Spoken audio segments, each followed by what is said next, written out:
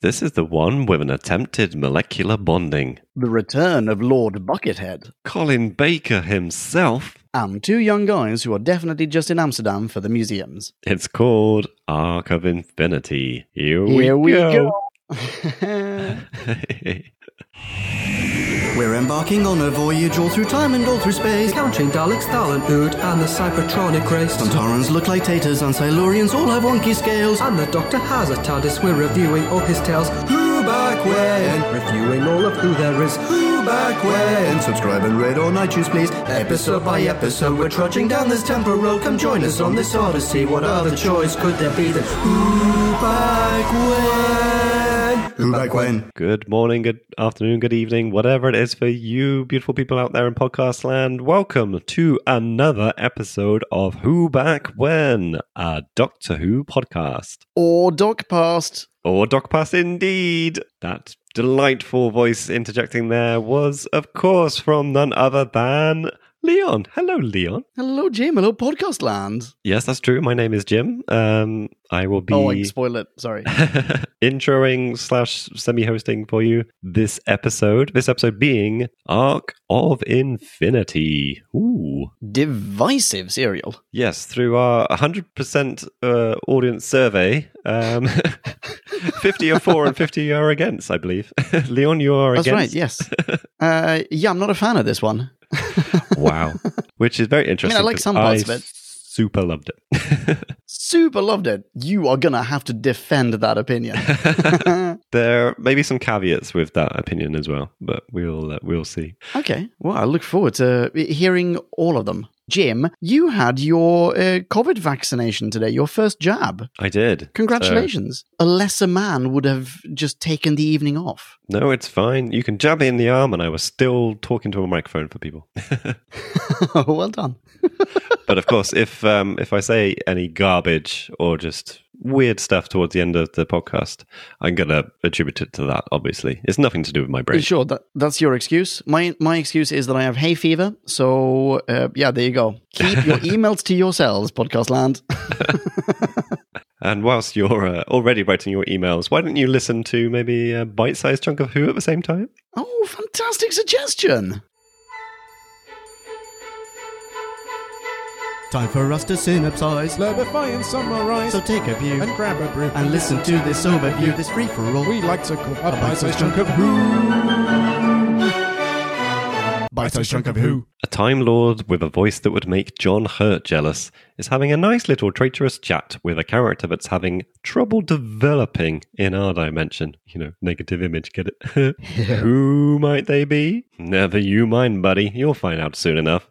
What's important, though, is that the antimatter chap in question is plotting to take over the Doctor's body to transfer across to our dimension, thus putting all of the universe in jeopardy. The Time Lords won't stand for it, though, being the good guys, and so send for Doc in order to do the only sensible thing and execute him. Meanwhile, in Amsterdam, two backpackers are about to crash in a crypt and get inadvertently drawn into the trans-dimensional shenanigans when a dude from Tim Burton's worst nightmares steps in and lasers the crap out of one of them. Serendipitously, his cousin's the least popular Australian companion television's ever seen, though. Just ask Doc's face. And so these two worlds are bound to collide.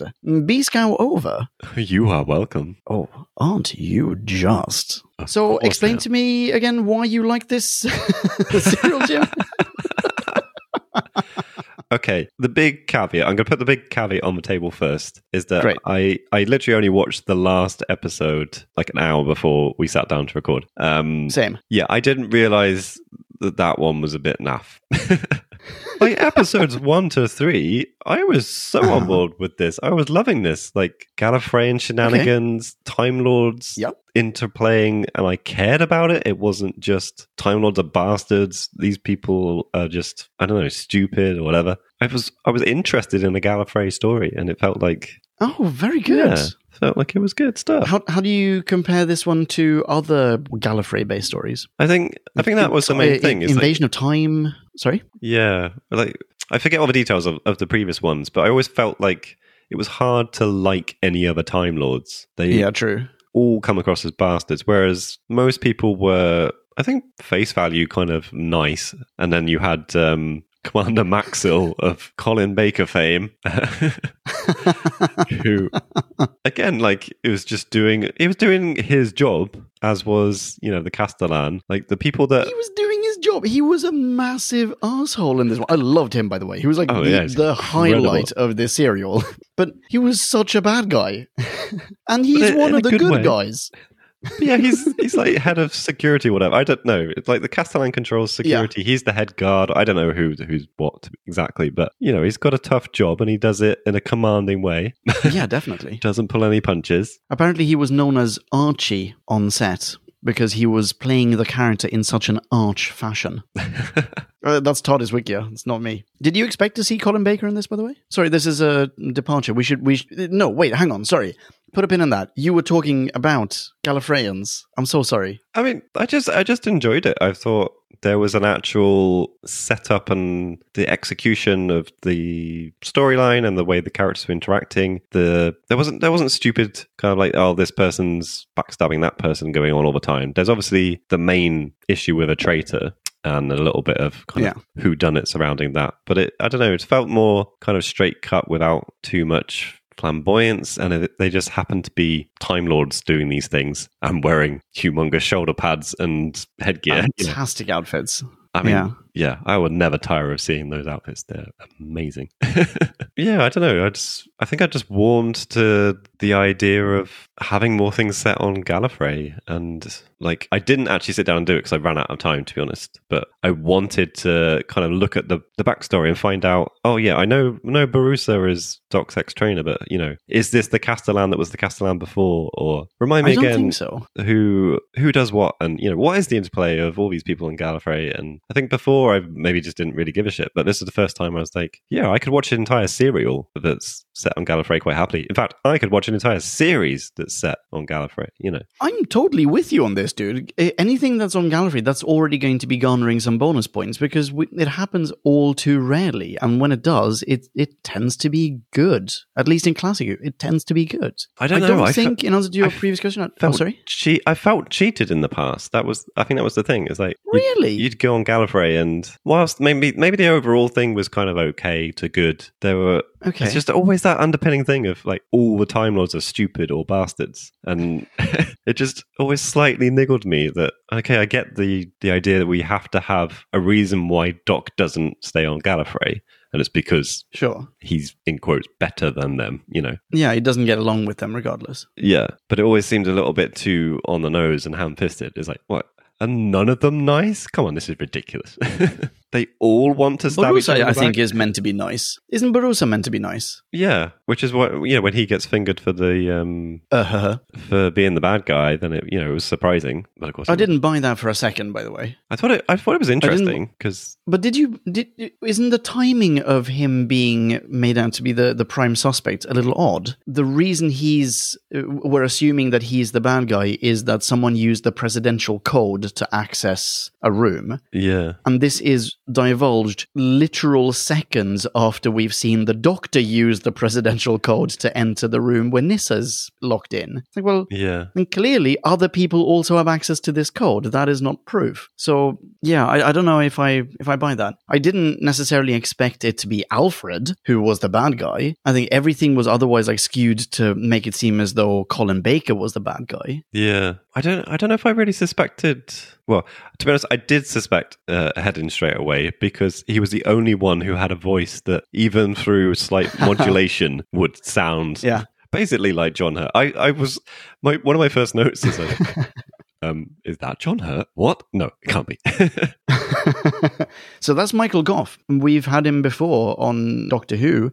He was the Celestial Toy Maker. So he's been a major bad guy, but otherwise he's most famous as Alfred. He's Batman's butler. Oh my god, I didn't recognize him at all. Yeah, that's him. So he was in the Tim Burton Batman. He was Alfred all the way from Tim Burton's Batman to whoever the last one to play him before Chris Nolan did the directing.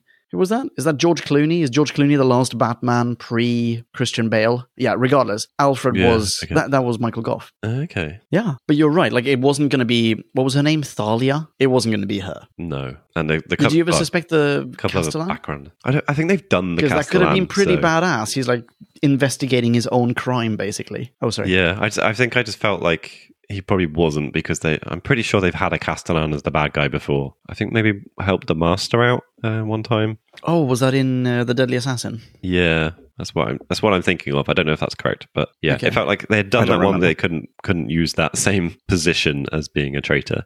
Yeah. But I don't think I really cared as well. I think I was just like, someone's going to turn out to be the traitor. Things will come out. But I don't know. I was just enjoying it, dude. That's my Good. explanation. I'm glad, man. I'm not selling you. I'm sorry. super happy for you. Don't be sorry. I'm so happy that you enjoyed it. I also enjoyed much of it. I agree with you. Gallifrey, great bonus points. But there are a few things here that still stand out as I either don't buy it, it seemed like it was filler, or it just wasn't particularly well executed, but like not in a hammy, fun, schlocky way. It was just kind of a bad way. So, example, almost anything taking place in Amsterdam. Almost that entire plot was a little scheisse, wasn't it? Yes. The two backpackers. Yeah, I mean, they were fucking annoying. They were both bad actors. Yep. Yeah, I mean, when they got shot, I think my note was actually, oh, damn it, the second one didn't get shot. He got away. Wanted them both to die. And of course, the first one isn't even killed. He was pretty decent in playing like a Robo-Man kind of dude. You know, when he's zombified and he's walking around. Yeah. That's fine, because he is not able to emote authentically or, realistically. But the other one was just horrible. He was a terrible actor. His character was really rude. I felt like he was so rude to that poor woman who worked at the reception desk at the hostel. Like, unnecessarily curt with her. Not cool, man.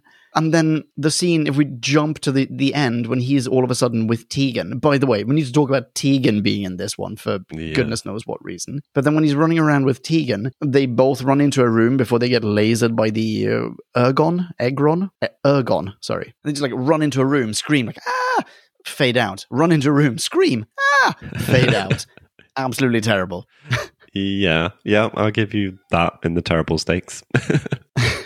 Okay. But then you've got, who I dubbed as negative guy through most of my notes. Like, that's a pretty dope-ass outfit. He's in the... Fantastic outfit. Negative effect going on all the time. Yeah. Turns out to be Omega, who... Yeah, which is fantastic. I hadn't recalled that name before. I was pegging it to be Rassilon. I forgot. I thought it might be Rassilon as well, actually, yeah. So what? Omega was in the Three Doctors. Okay. So are Omega and Rassilon are they from the same period? Or does Omega become... Yeah, I think they're from the same Rassilon? era. Okay. No, I think they're the same era in sort of Gallifreyan history. Omega is the chap who...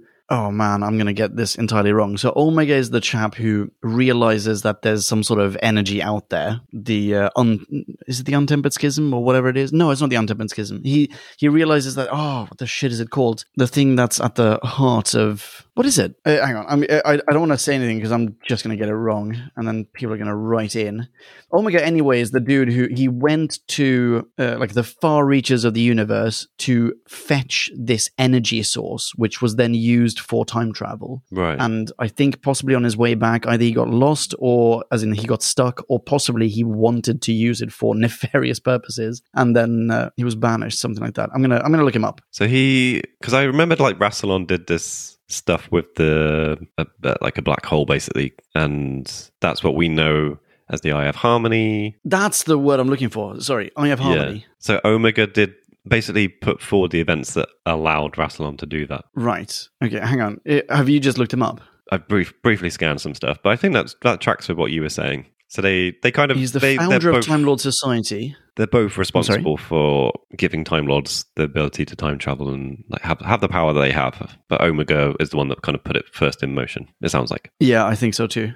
I think that's probably true. Okay, so maybe Omega is the one who allowed them to travel through time. Rassilon is the one who sort of creates the concept of Time Lords. Right, okay. Oh, shit. Oh, podcast land. So sorry. Yes, tell us. Tell us how wrong we are. Really, please tell us. I want to know. But I think that's it's possibly a negative point for this serial. Like, I mean, I've been watching these classics and reviewing them with you for God knows, like 2-3 years. Who knows? And I don't recall Omega being mentioned. If he was mentioned in any of the serials I've watched, it just hasn't stuck with me. I've just looked it up on whobackwanna.com. I reviewed that one with Nick. This is C065. It's before your time on the podcast, so to speak. Yeah, that's quite a while ago in real broadcast land as well. Presumably that's multiple years. A decade, the Three Doctors. Exactly. 1973, 10-year anniversary. Yeah, I mean... Yeah, exactly. And it basically is the exact same thing. I'm just looking at the synopsis, the B-scow on C065. It includes the following. Doc and Co. must travel through the black hole into an antimatter universe to confront a very disgruntled civil engineer with a comedically sized helmet and a rather limited imagination. Oh, wow. Yeah, that does sound familiar. That's this episode, isn't it? That's pretty sure we just reviewed that one. Okay, yeah, okay. Some negative points need to be assigned here. Still, I like the idea of bringing back a classic foe. That's wonderful. I mean, we obviously adore it whenever the Master shows up. We assign a certain element of respect to an episode that has Rassilon because that harkens back to something classic as well, and it's this recurring nemesis. So why not do the same with Omega? Unfortunately, he doesn't reappear. Not in TV land anywhere. Okay. Yeah, this is it. He's in it for 2. I mean, that's not to say he won't appear in the future, but hitherto, he hasn't reappeared. I think that's a shame. Like, it's an interesting character, definitely. Absolutely. I enjoyed it and his story and himself in this serial. I think I just find it slightly odd that, literally 10 years later, you drop a character in here without much explanation. I guess it's not that important, but like it's more of a yummy Easter egg for the good fans that have been watching it for the last 10 years. But anyone else, it's going to be like, yeah, that's true. Who is this guy? Do I care? I don't know. Yeah, I mean, maybe he is one of these champs who he commands exactly the level of authority to reappear on the show every 10 years or so. Maybe. Yeah. Either way, I agree with you. He is an interesting character. By the way, we've hardly mentioned any arguments pro or con, but I'm already kind of enjoying the serial more than I did, let's say, an hour ago. That's entirely thanks to you. Okay, I'm doing something right there. You are definitely in the right territory of saying pretty much everything in Amsterdam is crap, which is a shame because I quite enjoyed that they were filming in Amsterdam. Especially, just the first scene is like, hey, it's Amsterdam. That looks really cool. I wonder why they had this in Amsterdam to begin with. And the story was originally set in London. This is from TARDIS Wikia Trivia. Okay. So it was transposed to Amsterdam. And it's not the same way that City of Death, for example, takes place in Paris, because in Paris you have the Louvre, and in the Louvre you have the Mona Lisa, La Gioconda. So it makes sense to put that in Paris, and then it's just like an added bonus that everyone gets to go to Paris who's on the production crew, and they get to, have a fun day out or a fun weekend. But here, there's no reason for this to be in Amsterdam. No. Which leads me to believe that someone wanted to go to Amsterdam for other purposes. Yeah, it's exactly. Pretty likely. Here's a fun bit of trivia. Peter Davison claimed that he was planning to use a dildo he purchased in Amsterdam as a weapon to kill Omega, but because they were running behind schedule, he didn't get a chance. Okay, he's gone way up in my esteem now. Right? What a dude. Well, I mean, imagine him just like walking up to Eric Saward or John Nathan Turner or someone like, hey, hey, J&T, I bought this massive dildo. How about instead of using the laser gun prop that we had production crews at BBC build for us, how about I just like whack him over the head with this massive plastic dong? And J&T is just like, no, I'm sorry, we're running behind schedule. Yeah, but what is the argument? that doesn't really win the argument, does it? It's like no, exactly. Like no, there wasn't enough time. Yeah, I've got this giant dildo. It's already made. Like we don't have to go and make another one. It's here. Look, I just run up and hit him. That sounds like an excuse that the production team had to give Peter Davison because Peter Davison was so adamant they use a dildo. It's like, Peter, it's a great idea. We love it, but we just don't have time. Yeah, there's no time. Like we'd no, have but to I have change this dildo. You don't understand. We have to change over lighting. You know, all the cue marks would be different. Exactly. Anyway, there are more things about Amsterdam, but maybe I'll drop them in now and then. Please do. Yeah, you asked me actually. I think we briefly talked about Colin Baker, and I didn't actually answer to say I did not know he was in this serial. It was a complete and total shock to me, and yeah, I don't know what to make of that. Really, like I thought this was such a interesting thing. Like it's not that long until he gets to be the Sixth Doctor. You're right. Yeah. And he's playing a Time Lord as well. Like, how are they going to sweep that one under the carpet?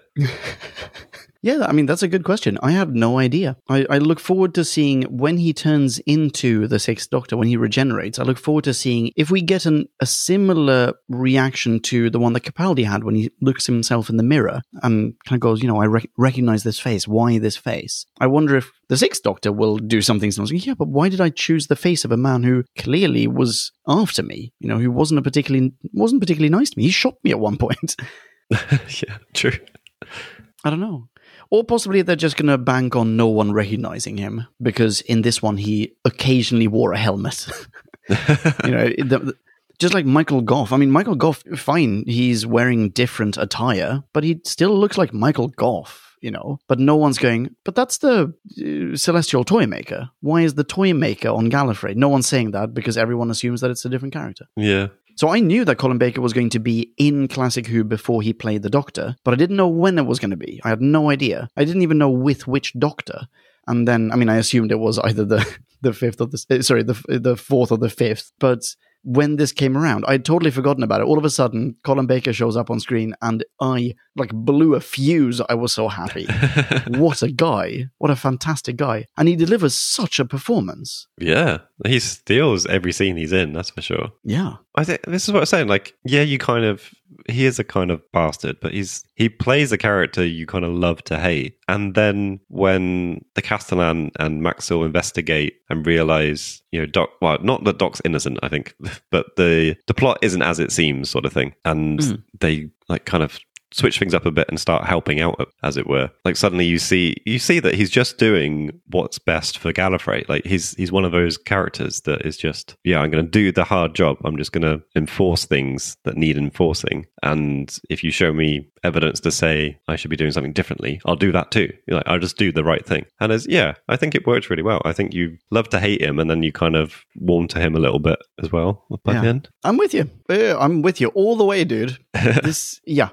Totally on board. Which I also find, what we've heard about the Sixth Doctor, I don't know if you've heard differently, but when we've talked about it, I think in reviews and stuff, which is not very often, it sounds like the Sixth Doctor is quite a harsh character as well. It'd be really interesting to see if it's a similar portrayal or, if there's anything in the performance. If it is, I have a feeling I'm going to love the Sixth Doctor. Yeah, quite possibly. Yeah, everything I've heard about him is also just to say that he's arrogant and unpleasant. He's not the kind of person you would want to be your friend. Or rather, he's not the kind of person who wants to be your friend. That he, for example, his companions, he doesn't want to be friends with his companions. I don't know. This is just based on hearsay, effectively. The character that we saw today in this serial very much embodies that.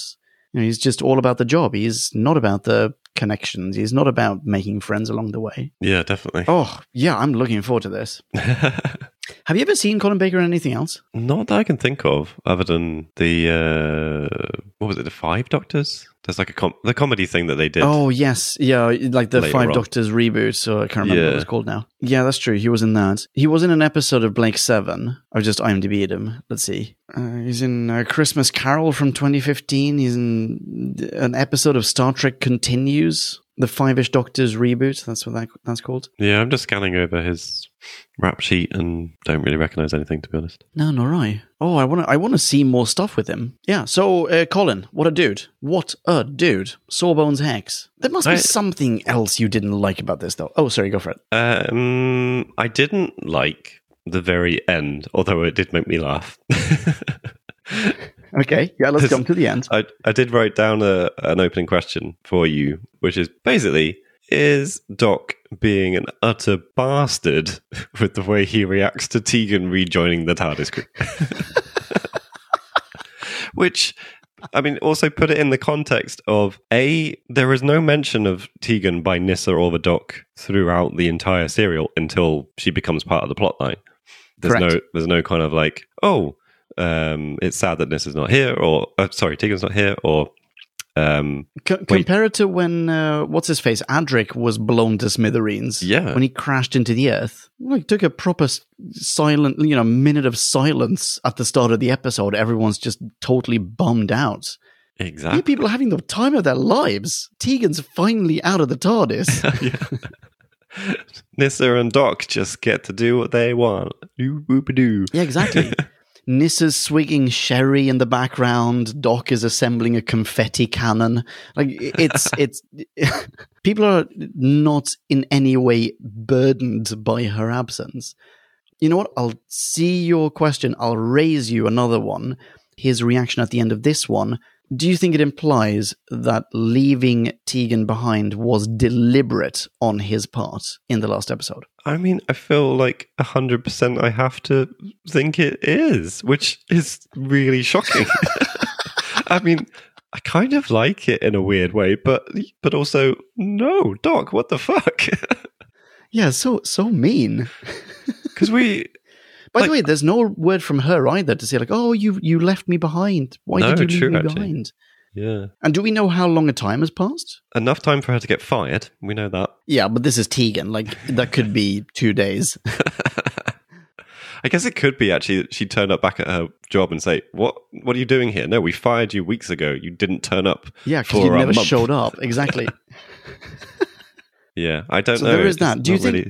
I don't think it's really clear how much time has passed. I think there are a couple of ways that they could have possibly not salvaged, but certainly improved the situation a little bit. One would have been, obviously, we have her going, "Why did you leave me behind? Damn you!"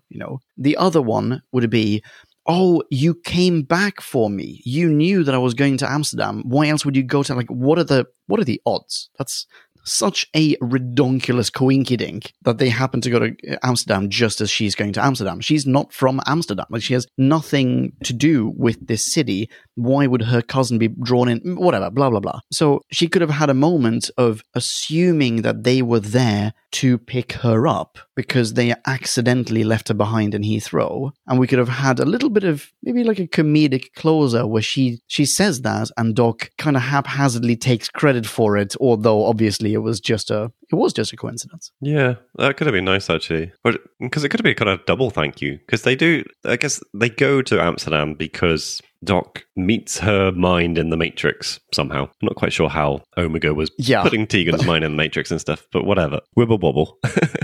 Yeah. Isn't that like almost uncomfortably erotic, by the way? The way that it's all wibbly wobbly and they're just jiggling around. I mean, like everything is undulating, but then there's something uncomfortably and I want to say absurdly erotic about the image of, in particular, Tegan, but also Peter Davison, just undulating and panting at the same time. I mean, they're both just sort of taking it in turns to go, oh, whilst, turning into a sinus curve. Yeah, deeply arousing, especially with Doc in cricket gear. Great, good stuff.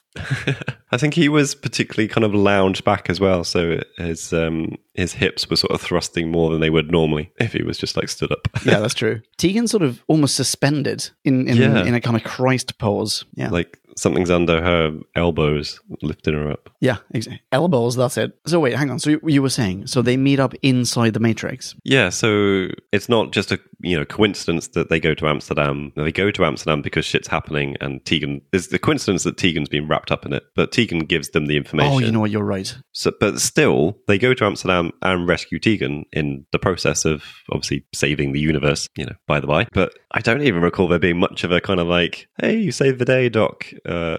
There's just not enough exchange in general of they're meeting each other again. Even if she's not going to travel with them, it's still like a very, interesting chain of events has led them together. And yeah, I don't know. It's just very under-delivered. I'm so sorry. I completely take it back. There is no reason for them to go to Amsterdam there would be no reason for them to go to Amsterdam had it not been for Tegan in the Matrix telling them to go to Amsterdam. So you're absolutely right. I'm so sorry. I'm completely wrong.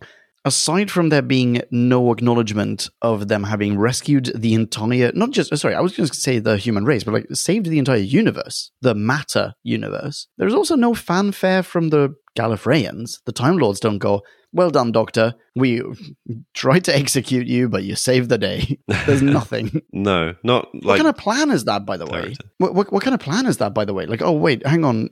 This bad guy wants to take over your body, so we're going to kill your body.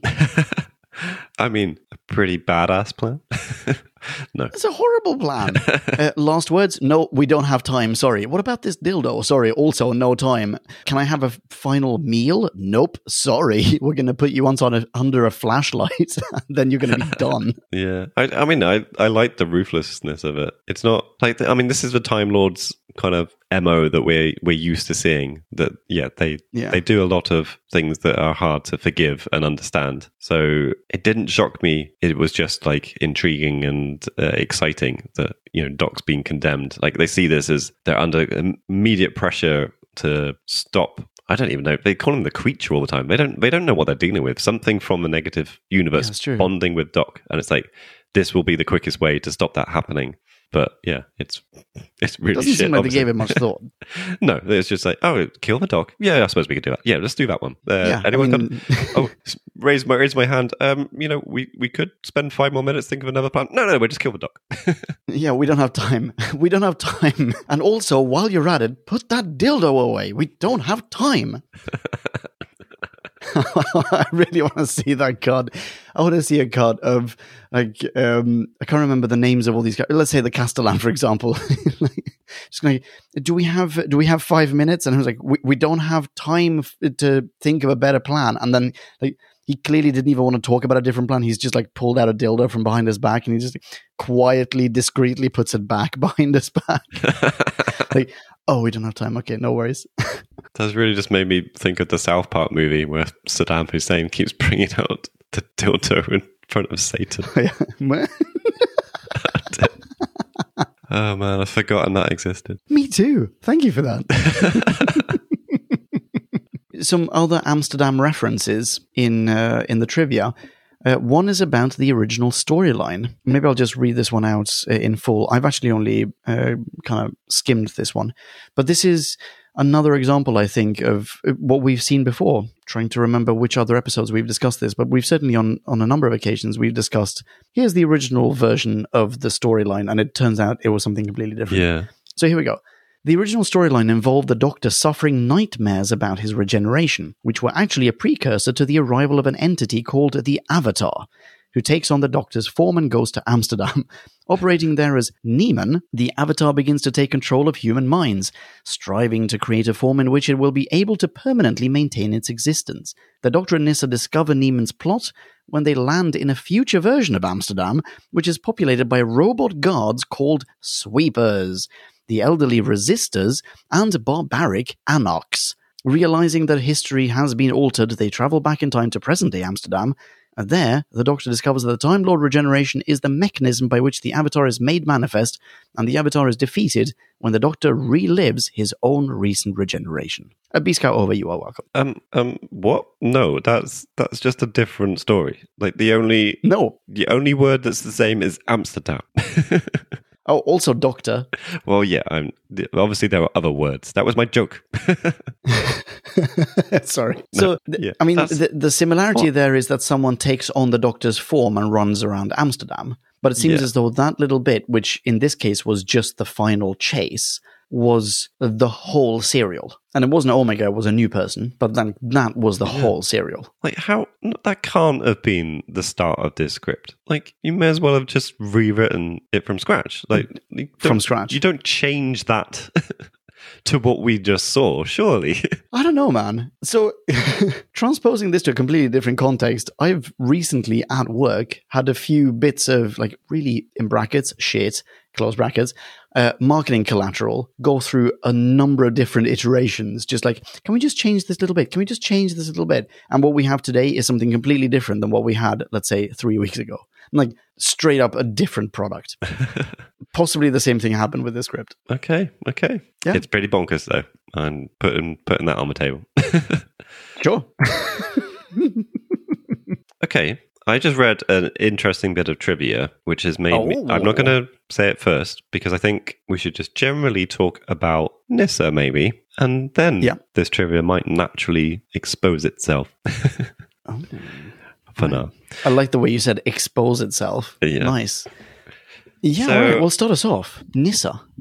I mean, I thought she was really good in this. I thought this was the character and the meat for the performance that we've been kind of waiting for. Is like, because Adric's not there anymore, Tegan's not there anymore. Like, it was just her and the Doc being really intelligent people working together for the most part. Yeah, important note. Yes, for the most part. Yeah.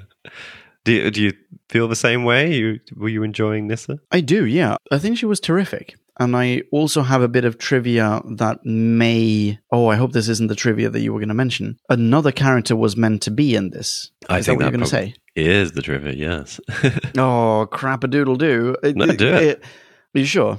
Mm-hmm. Oh, I'm usurping. Oh, dag-nabbit, I'm so sorry. So Leela was originally meant to be in this serial. Yeah. In some prior draft, somewhere between the Anarchs, Resistors, and Sweepers and what we got, there was a version with Leela. And because she was not in this, for whatever reason, some of her lines and actions were given to Nyssa. And so Nyssa in this serial has much more agency and is certainly more aggressive than she normally would be. And I think consequently you and I both like her more because all of a sudden she's more than just a human calculator. She's doing stuff. Like, she's actively engaging with people. And I mean, that's something that we really applauded when Leela was around. Whenever Leela would sort of step out of her barbarian shell and actually interact with people, we loved it. We liked that contrast. She would ask questions, she would do things, she would shoot things.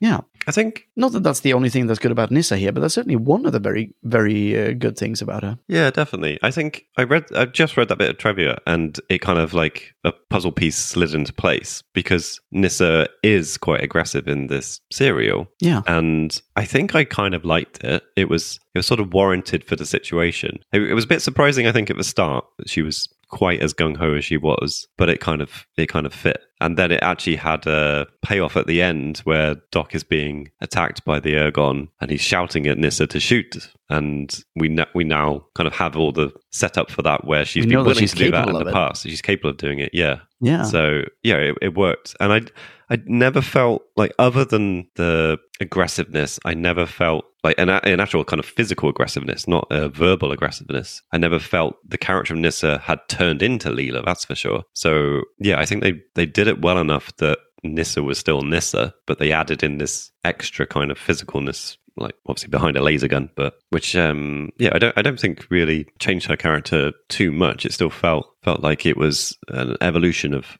her, perhaps. Yeah. And she's also not, I mean, she's not as sort of poorly educated as Leela was. Exactly. She knows tons of, I mean, I say poorly educated. She's not, a regular person like Leela was. She is still the like uber genius that Nyssa is. So it's kind of the best of both worlds. I think she was great in general, though. I think she had a fantastic interplay with the Doctor, and it was really nice to see how the Doctor works with just the one companion. Yes. Like, there's just one character, and how this companion, how Nyssa works when she doesn't have to contend for screen time, for airtime, with the likes of Adric. Or Tegan, for that matter. Yeah, absolutely, 100%. Like, I think I'm hoping that they have learned their lesson, which now Chibbers has got to learn again. Not. But yeah, I'm going to look up Tegan, because Tegan is clearly coming back now, isn't she? So let's see how many... Oh, yikes, bananas. Because I think we looked this up before, and because I was surprised that she got left behind in the last serial. I know, it's a weird thing. Right, so here we are. Which season are we on now? We're on season 20. Oh yeah, this is she's in it opener. for the entire rest of Peter Davison. Yeah, that's why I had remembered that she was in his entire run. Dagnabbit. What about Nyssa? So I have a feeling that, I don't know for certain, but I have a feeling that there is a different companion who shows up with Peter Davison's. I mean, at some point I know that there's like a robot companion who shows up. And I just know this from still images. Yeah. Oh, really? I don't know if it's... Well, we shouldn't speculate like too much, but I got the feeling maybe it was just a serial, maybe a serial or two. It wasn't like a long-term thing. I'm not sure. Yeah, okay, fair enough. Yeah, cool. I mean, I've now looked ahead. I've looked ahead at how much more Nyssa we have. Interesting. Cool.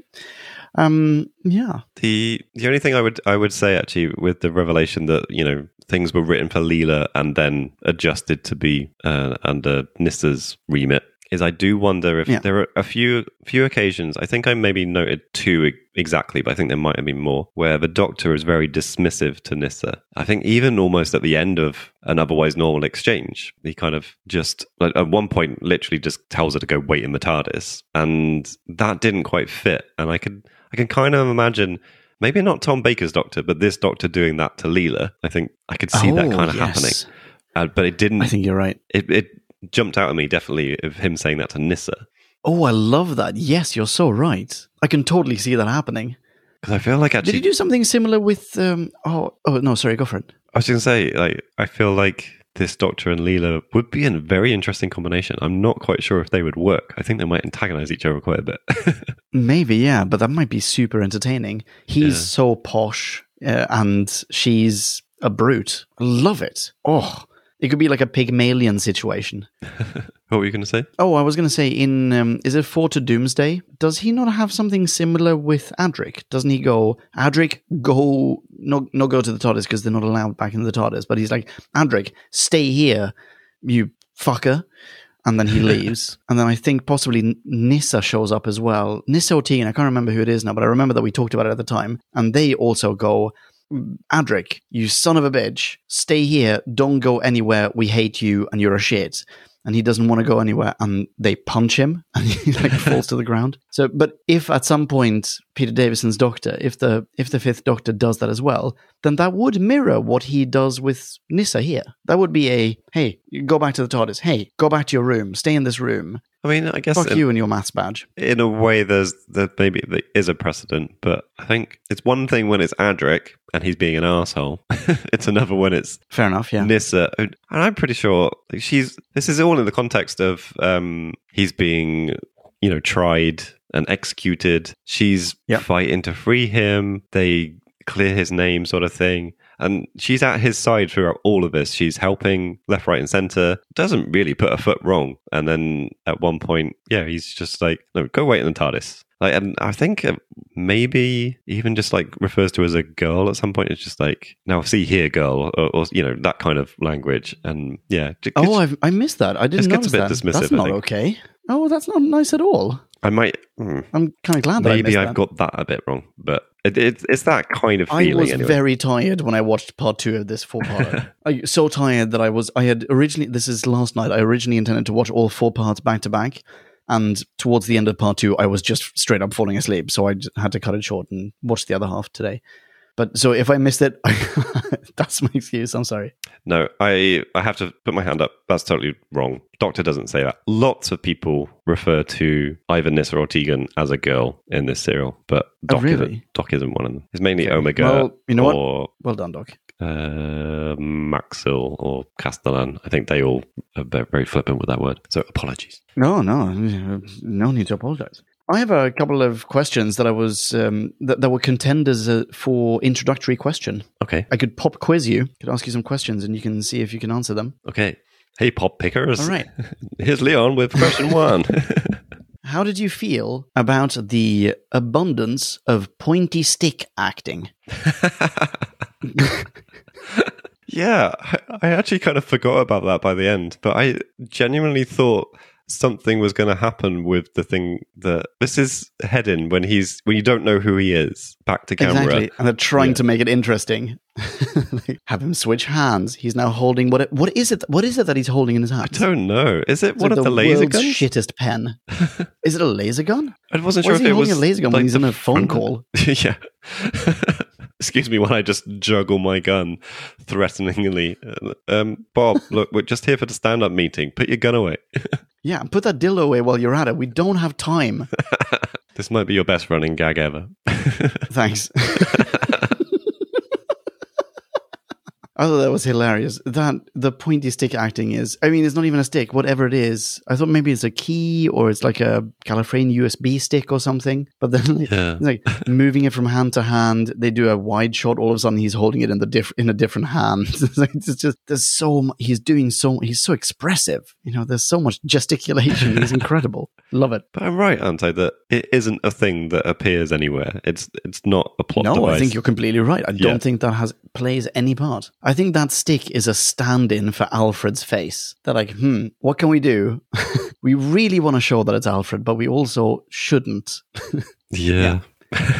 Okay, another question for you. Have you ever seen a more shit stun gun? What do you mean? So, you know, they have the Gallifreyan guards, they have the stun guns. Yeah. 2 people are stunned with this gun. One is the Doc. The other one is one of the guards. That's when Nyssa Leela's one of the guards with the stun gun. And it turns out, like, you are stunned for a grand total of 7 seconds. I think that might be generous. 6 to 7 seconds. I think Doc was stunned for right. 2 seconds.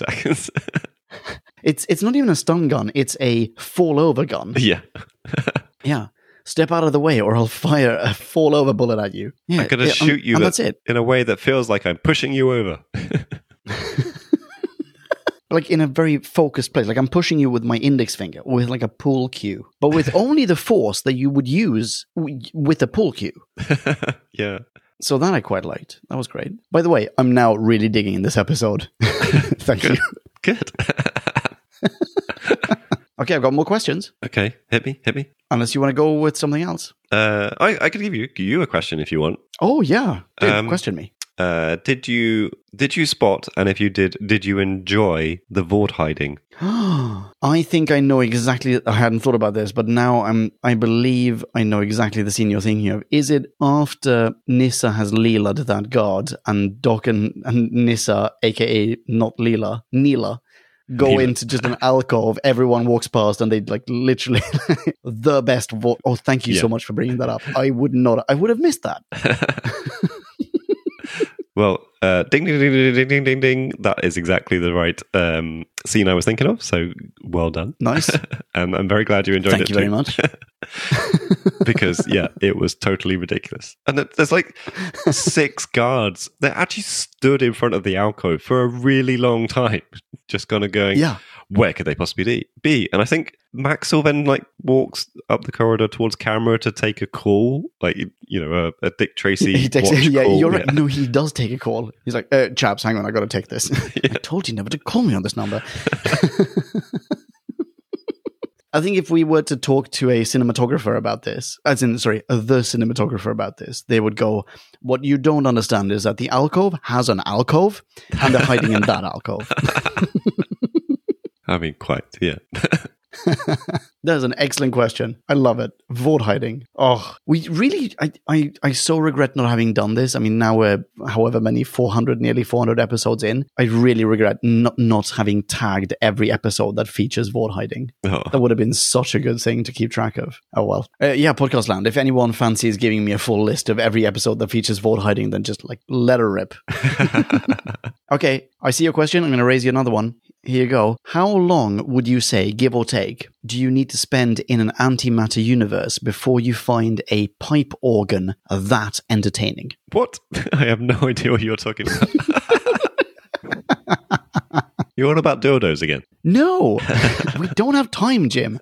No, in Amsterdam, when not Peter Davison is running around, he has that moment where he walks up like a street organ, which has attracted a whole crowd because in 1982, this is like people are really into street organs. And he has that really awkward scene where a small underage boy, unaccompanied by his guardians, steps up and they sort of lock eyes. It's really awkward. They're both equally blonde and equally blue-eyed. It's just like, I don't know how I feel about this. Can we please pan in a different direction? He smiles at the kid. He listens to the pipe organ, and that's it. And then he just walks away. We never find out what happens to the kid. But I mean, in general, I mean, is it that? I mean, no, I don't understand. Like, no one, even on Earth, is that fascinated by pipe organs.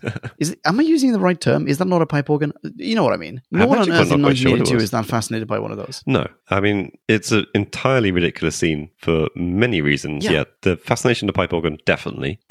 Exactly. The kid is not just a kid; he's a fucking brat that just barges into this little crowd. Yeah, he like Donald Trumps his way past Peter Davison. And then Omega doesn't smile at the kid. He attempts to smile. Like, it's a weird scene that's trying to basically say, yeah, he's in the universe again with matter. He's experiencing like life as we know it, and he's starting to enjoy things again, whilst basically on the run and in danger of exploding or something. I don't know. He stops, and goes, this new face of mine, I'll see if it can smile. Hey, kid, look at this smile. I'm really happy. But, I mean, he is a horrible criminal, for starters. So I guess maybe this humanizes him in a way, and not to be racist towards non-human intelligent life forms. But, in a way it humanizes him because he enjoys music and he enjoys the company of a child. Weird, but he does. But it would have been so much more realistic to me if he's just come out of an eternity in the antimatter universe. He's suddenly corporeal. The first thing he does is, like, he's in Amsterdam. The first thing he does is either go to the red light district or go to a coffee shop and get stoned. All he wants to do is, have some, enjoy his corporeal form again. Yeah. Why else set this in Amsterdam? So the crew could do those things. They don't need to film anyone doing it. I have no doubt. I have absolutely no doubt. Trivia time. Edward Saward. We've been told on a couple of occasions now how to pronounce this. I'm so sorry. I still don't remember. Do you remember Edward Saward? Saward? Seward. Edward Saward claimed that John Nathan Turner, JNT, wanted to film in Amsterdam for no rhyme or reason, and that all you could do is run around the streets. I mean, they do that Eric Saward, clearly, a lot. Sorry? They do, yeah. Eric Saward, clearly quite innocent. John Nathan Turner, possibly not so. Not so innocent. Yeah, it does sort of feel like, Amsterdam is known for the canals, and I've been a number of times and couldn't necessarily pluck a landmark out where you would show that on screen and everyone would go, that's Amsterdam, other than just, here's a canal with narrow streets either side and tall buildings, That's exactly what it is, isn't it? Yeah. So in that sense, I guess they do show off Amsterdam, but it doesn't feel like they treated it the same way as they did with Paris. Like, Paris felt like a proper kind of love letter to Paris. This didn't feel like it was just Amsterdam was a random backdrop. Exactly like you were saying earlier. Yeah. I'm rehashing your point. Most of the stuff that happened in... I'm sorry? I'm just rehashing your point. I'm sorry. Oh, no, and I'm just agreeing with you. Yeah, anywho. I have another question for you. Oh, go for it. Yeah, what happened to not allowing outsiders onto Gallifrey? Did that change at some point? Was that just bullshit? Thank you. Yes. Oh, I forgot to ask you about this. You're right. They're so accommodating of Nyssa. Like, they actually give her a really heartfelt welcome. Yeah. And it's so strange. Like, later on, when Sawbones Hex is like, dude, I'm going to, shoot... No, maybe it's not him. Maybe it's not Colin Baker. Maybe it's someone else. In fact, it might be, what's his face? Alfred. It's like, I'm gonna laser the shit out of you. Looks at Nyssa. I might even laser... I could laser even you. As though, you're a guest on this world. Yeah. But even despite that, I may still laser the shit out of you. That's such a good point. Aren't you all meant to be xenophobic bastards? Indeed. I feel like they've just swept that aside. Because I've forgotten how Leela was treated. I remember a lot of running around and obviously her trying to stab people and stuff, but she's now there. They mention her in passing, even though she didn't get to be in the serial because Louise Jameson wasn't available. Yeah. And so she's living on Gallifrey. So maybe she's been the instigator and relaxed all their xenophobia. We just love Leela. She's so great. Maybe, yeah. Yeah, I mean, I did also notice that. You're right. I totally forgot about it. What is it like in New Who? I don't really remember what it's like there. Are we ever told that non-Gallifreyans are not welcome on Gallifrey? Because we've had, like, relatively recently, we've even had episodes where Clara, for example, is on Gallifrey, or trying to remember if any other companions actually have been to Gallifrey, but it does happen in New Who as well. Yeah. Yeah, with the 13th Doctor, all of that, well, that's sort of almost post-Time Lords civilization, so maybe that doesn't really count. I think a lot of the time it's more, the Doctor, or, the Time Lords have been destroyed, or it's in a tiny bit of Gallifrey. Like, Clara's basically just in a couple of rooms, is she? Yeah. After she's been restored. I forget exactly. I'm not sure if they ever kind of explicitly dwell on the past xenophobia of the Time Lords. No, I don't think so. So at this juncture, I would like to blatantly steal a segment from one of our co-hosts and instigate a little segment I'm going to call Holido's and Holidon'ts. Yeah, go for it. Perfect. So yeah, you're going on holiday to meet your cousin in Amsterdam, and someone who claims to know your cousin meets you at the airport, but won't immediately explain why your cousin isn't there. Do you go, hang on a minute, I'm just gonna find a phone box or something, talk to my cousin, try and work out who the hell you are, where my cousin is, what's going on? Or do you just go, oh, that tracks, I'll go with you gladly? I think that depends. Are you Tegan? Or are you a rational human being?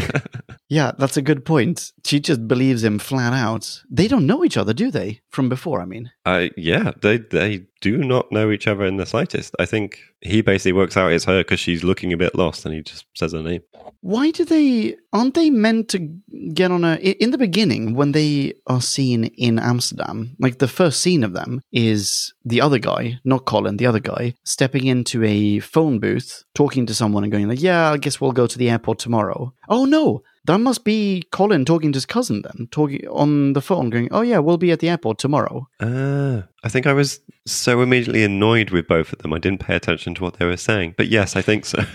I think I completely mixed them up, by the way, because in my head this also made no sense. But because like I said, I didn't realize it was Colin, but it must be Colin. Yeah, I think you're right. So he goes, I think he just steps into a phone booth, randomly calls his cousin in Australia. By the way, pretty long journey from Australia to Amsterdam. Yes.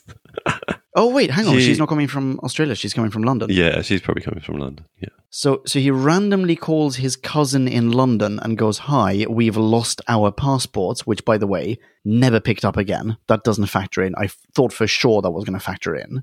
And she goes, oh, I'm coming to Amsterdam to see you. And he's like, okay, cool. We'll meet you at the airport. The reason my intonation is changing, Jim Cakes, is because I'm realizing as I'm saying this, it makes even less sense than I anticipated.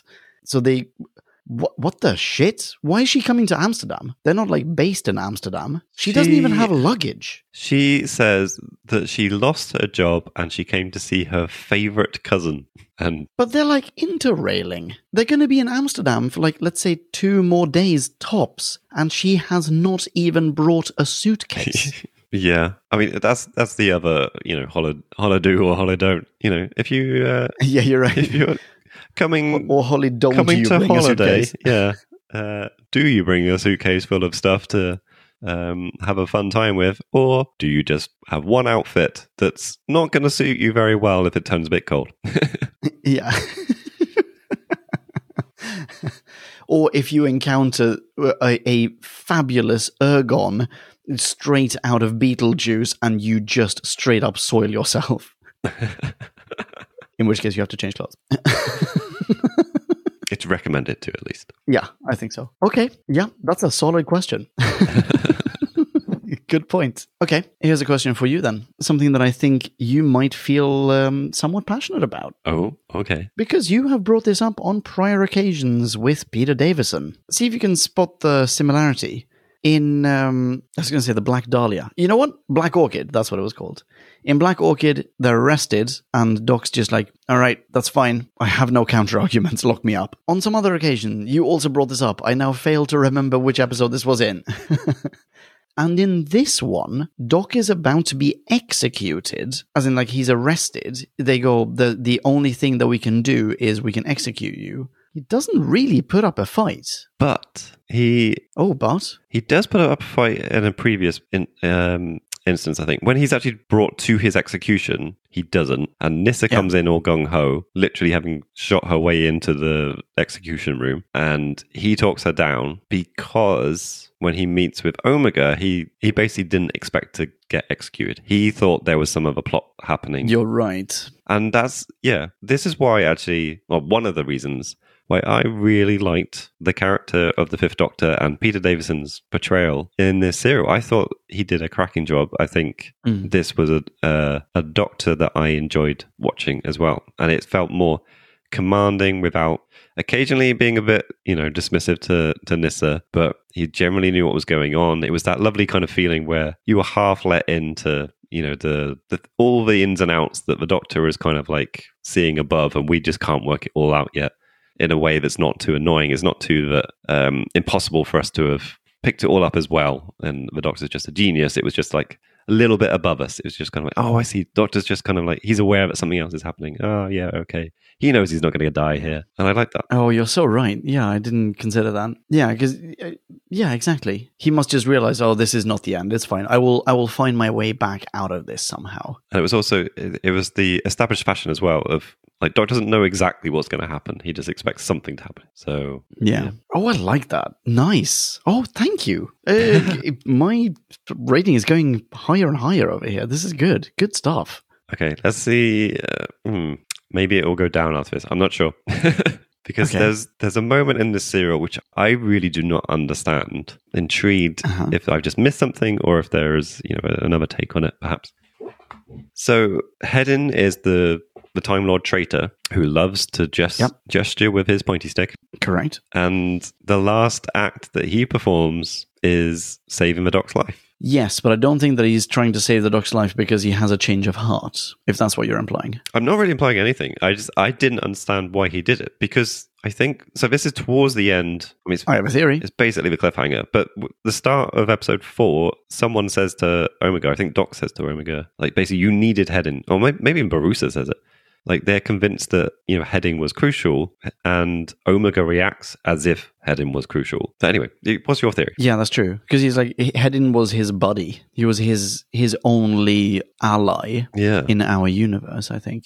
I think the reason that Hedin... It's a good question. I think Hedin saves Doc for one reason and one reason only, and that is because he expects his master, Omega, to take over Doc's body. So Doc's body cannot be destroyed. Okay. I think that's it.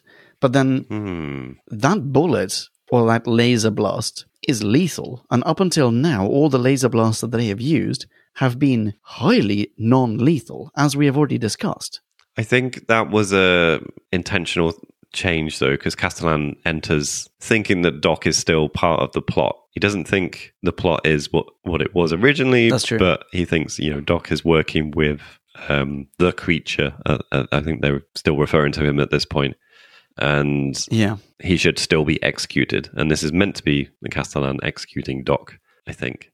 But the problem with that logic, though, and I agree that's probably what they were trying to do in that scene, that Hedin is protecting the vessel sort of thing, is that obviously, whilst it's still unstable, Omega just turns into the Doctor. He doesn't have to take over the Doctor's body. I'm not sure. Maybe that was the thing that was missing. I don't know. It didn't seem clear to me that was what was missing. It felt like it all went as planned, but then there was just a little bit wrong at the end because Doc interfered with. Oh, that's true. That other wibble bobble device. Is it that it might have worked if he had taken over Doc completely, as in like properly subsumed his physical being? I don't know. It seemed like presented at the end that they would have just existed in the same form. It really did. Yeah, that's true. But then it's not stable, and he's slowly but surely turning. Sorry, but there wasn't any attempt to take. It's not like. We had seen the previous thing where it looked like he was kind of taking over the body, and then they get rejected, and then the execution thing, it has the same kind of flashing between Omega and Doc, and then they disappear. Yeah. But this bit where he just takes it, like it's like I'm stable now. He takes his fake suit off. I don't know why he's wearing this suit. I guess it's a Antimatter, fantastic helmet. Antimatter keeper in a. I don't know. Maybe. He was wearing an awesome helmet in The Three Doctors as well. He was wearing like a proper Lord Buckethead, like a really oblong helmet. It was fantastic. Nice. But I you know what? I'm not sure about this. So, when he takes on Davison's form at the end of this serial, it's not stable, and he is gradually turning more, like he's reverting into his antimatter form. And the problem is that if antimatter is in our universe, apparently, according to the logic of this show, then our universe will be unmade to some degree. Yeah. So we can't allow it to be there. Is it that the risk of that happening was lesser had he taken over Doc entirely? But that because there was still a tiny sliver of a risk, therefore the Time Lords went like, you know what, we're just going to kill him. And also, couldn't he just have done this with anyone else? Why did he have to choose the Doctor? The problem isn't that it's the Doctor. The problem is that there's a fucking Omega out there who's trying to take over people in our universe. Yeah, it's very early on, like literally the first scene, the fourth line of dialogue that Hedin as just traitor Time Lord. I'm looking at my transcript actually to get this. Is saying it's not been easy, but time, present location, personality, for these and other reasons, it must be the Doctor. It's a big hand wave. Right. But they've prescribed that the Doctor is the only vessel that will work for whatever reason. I'm okay with it. I am too. The Doctors, I'm fine with that. Doctors are often, isolated as being special. So yeah, whatever. Yeah, fine. That's completely fine. Yeah, I feel like there's a bit of a cock up here that by the end of the story, there didn't seem to be an attempt on Omega's part to be taking over Doc's body. At that point, he's just sat there glooping away, thinking that Doc's just on Gallifrey. And I don't know, it didn't seem like they were linked in any way. It didn't seem that... I wouldn't have imagined if that had gone to plan, Omega would have just popped up in Doc's body. He might have. In Doc's body, wherever Doc was, and Doc ceases to exist. It seems like it was pre-programmed that he was just taking a copy of it, almost. I don't know. Just seemed weird. Yeah, true. Which makes the whole heading seem weird. Yeah. It's just a bit of a negative mark in my head. Not wholly explored territory, I think. Yeah. Bad script edit. Do you want to do cliffhangers? You've kind of touched upon cliffhangers. Do you want to do that? And then maybe we jump into ratings? Sounds like... Or do you have some other points that you want to go through? No, that sounds like a spiffing idea to me. So yeah, we basically just talked about the first one. No, we didn't. We have brushed up against the first one. No. The first one being that... Hey, the guy we love to hate has been chasing around after the Doc. They come face to face. The Doc says, "Hello, I'm the Doctor." Maxwell says, "Zap." Love it. Yep. That's a good ending. Come on. Fantastic ending. I agree. Yeah. Slight shame that then, we run into there's not a lot of juice in these stun guns because Doc just gets up straight afterwards. It's like, you may as well have just put some banana peel on the floor. Yeah, exactly. Oh no, he slipped. Oh, it's fine. He got back up again. Episode 2 is the execution scene. So we see Omega's form appearing in the beam, and then blip, no one there. Doc's gone. Oh my God. Yeah, and that fantastic line of Colin Baker's "Judgment has been carried out, Lord President." So deadpan, by the way. Oh. Like, he doesn't say it gleefully. He doesn't have, taking the enjoyment out of saying this or out of doing it. He just reports it. As you said very astutely before, he just carries out his job. Yeah, cool dude. I like that. Yeah. A lot of these cliffhangers are not really a resolution per se, but yeah, I don't think anyone's expecting Doc to be dead. And so it's not a shocker in the start of episode 3 that you see him floating around in the Matrix. Yeah, exactly. He's been transferred to the end of Interstellar.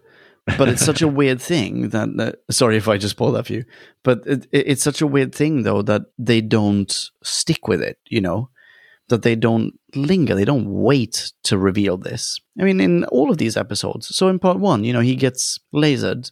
We could wait until halfway through part 2 to realize, or, to be told that actually he's fine. It was just a stun.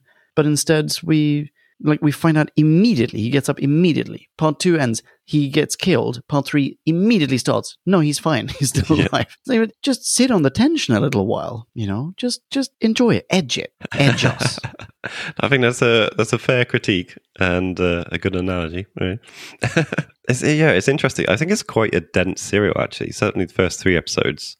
I mean, episode 4 is just filled with running. But Marie was half watching some of this and could overhear, you know, bits of dialogue, would see the odd thing, and was just kind of gobsmacked. It's like, wait, it's not over yet. That wasn't the cliffhanger. Like, because there were just so many things that just feel like, oh my god, this is the end game. This is going to be the end of episode. And I think that you know that possibly kind of underwhelms some of the actual endings and the actual resolutions, because it's just like bam, bam, bam. Oh my god, Nyssa shot someone. Oh my god, someone's put a gun to Doc's head. You know, all of those could have been cliffhangers in their own right, you know, this kind of stuff. Yeah, definitely, yeah. Yeah, so then the final cliffhanger, episode 3, we've got... Oh yeah, what is that? Basically, what we just talked about with Hedin jumping in and saving the Doc, and then time has merely passed, which means that Omega... I don't know, Omega, it's too late, cries Doc. Omega controls the Matrix, is my final note. Exactly, yes, yeah, I'd forgotten about that. But then what does he do in the Matrix? He doesn't do anything in the Matrix. No. He was already in the Matrix before. It seems so weird. I mean, all the prior occasions that we have seen the Doc was in the Matrix and Omega was already there. Now he controls the Matrix. What does that mean? I mean, in terms of kind of high scale, you know, plot devices, it's kind of like, it's too late. Omega has collected all the Pokemon. It's like, it's fine. Like, I'm not into Pokemon, so we'll just carry on with saving the universe in a different way. Yeah. Yeah, definitely. Yeah. And then part 4 starts with what? Again, it's not really a resolution, but the conversation between Borusa and Omega, where he says, "You needed Hedin," and then Omega kind of goes, "Yeah, I did," and socks off, just disappears. Yeah, so a bit of a weird one. And this is the bit where Doc shouts at Nyssa to wait in the TARDIS. Oh, right. Okay. Can't quite recall the context. So overall, how do you feel about all these? I think are you in favour of them? Mostly good. I think the resolutions are a bit wishy-washy, but that's normally to be expected. Yeah, good stuff. I would say so, yeah, definitely. So, do you have anything more to add, or shall we rate this? I think we should rate this. I think that's a fantastic suggestion. Marvellous. And now it is time to rate this. Did we love or hate this? Bing bong, hey, la la la la la. Ratings. Well, it looks like I've lost the finger on tip of nose game this time, so I will be going first with my rating. Serves you right. And I'm just going to rattle through some positive points to start with. Most of these I have probably already said. But yeah, I very much enjoyed Doc and Nyssa working together. You know, getting shit done. The very first scene, we see them in the TARDIS, and they're both kind of like repairing things or making other little gizmos and stuff. And it just seems like a really nice interplay. And that reoccurs, I think, in latter parts of the serial as well. And it was just, yeah, a glimpse into what you can have with a decent companion working closely without extra filler around the edges of other companions. And it was, entertaining. There were obviously a few problems in there, but by the by. I kind of liked that the TARDIS was recalled to Gallifrey. I don't know the references, but I suspect there was the mention of it being used twice before. Probably occurs directly with previous serials and when it has been used. I don't know if that tracks with you, Leon, but I'm trying to remember. That's a good question. Does it not happen in Invasion of Time or possibly in Deadly Assassin when they go to Gallifrey? I have a feeling that it does happen in the Three Doctors, by the way, the first one with Omega. Okay, yeah. I think it's a nice little thing that, well, A, they can do this, and B, they've done it before. Yeah, it was good. Next positive being Maxil, aka Colin Baker. Yeah, loved it. Great stuff. See above recording. And also see above for, I enjoyed just the Time Lords in general. I think this a lot more than I have done before. They're not all just bastards. Even when they have turned on the Doc, if you present the facts correctly, they like change their point of view. And yeah, it was a much more kind of rounded feel for what Gallifrey can be. Omega I enjoyed in general, but I definitely approve of his blackmailing tactics in the sense of being a good good villain, taking Tegan hostage and, torturing her. Not saying I approve of that act, but, that's what I expect a villain to do, and I like a villain to do that kind of stuff. I'm pretty sure we have this on the record now, but okay, fine, whatever you say. You know what I mean. Yeah, we talked already about Nyssa having some Leela moments, which was, semi-unintentional. But I did enjoy Doc's disapproving Nyssa when she actually grabs a gun the first time round. It felt very on point. Yeah, so lots of little things in there. And final plus stuff, I just want to kind of do a quick shout out to the great costumes and effects in this serial. Like the Ergon costume, the Skeletor dinosaur. Great stuff. Looks a bit floppy when it's fighting, but otherwise great. Omega's get-up I really enjoyed. The Time Lord Counselor costumes are amazing as always. And then the effects. And the hair. The hair? Yeah, I'm sorry, I don't want to impinge on your mini, but Thalia has fantastic hair, for example. I didn't really notice. Okay, yeah. Plus points for that too. That's okay. Yeah, there you go. Effects-wise, yeah, the general kind of negative effect they placed over Omega I loved throughout. I thought it was done really well. I think the scenes where it is like bonding or the execution scene, these beams being overlaid over the top, I thought they were really awesome as well. Omega again when he's turning into the antimatter, I thought actually that was quite nice makeup, and particularly when it was like full all over. And I'm pretty sure they then swapped it back to the actor that was playing Omega rather than it being Peter Davidson playing him. And I didn't think it was. Yeah, you're right. I didn't think it was super obvious. I think they did it in a pretty good way. And finally, when Omega gets shot and is dying at the end, lovely, loads of little explosions. I think they're called squibs, are they?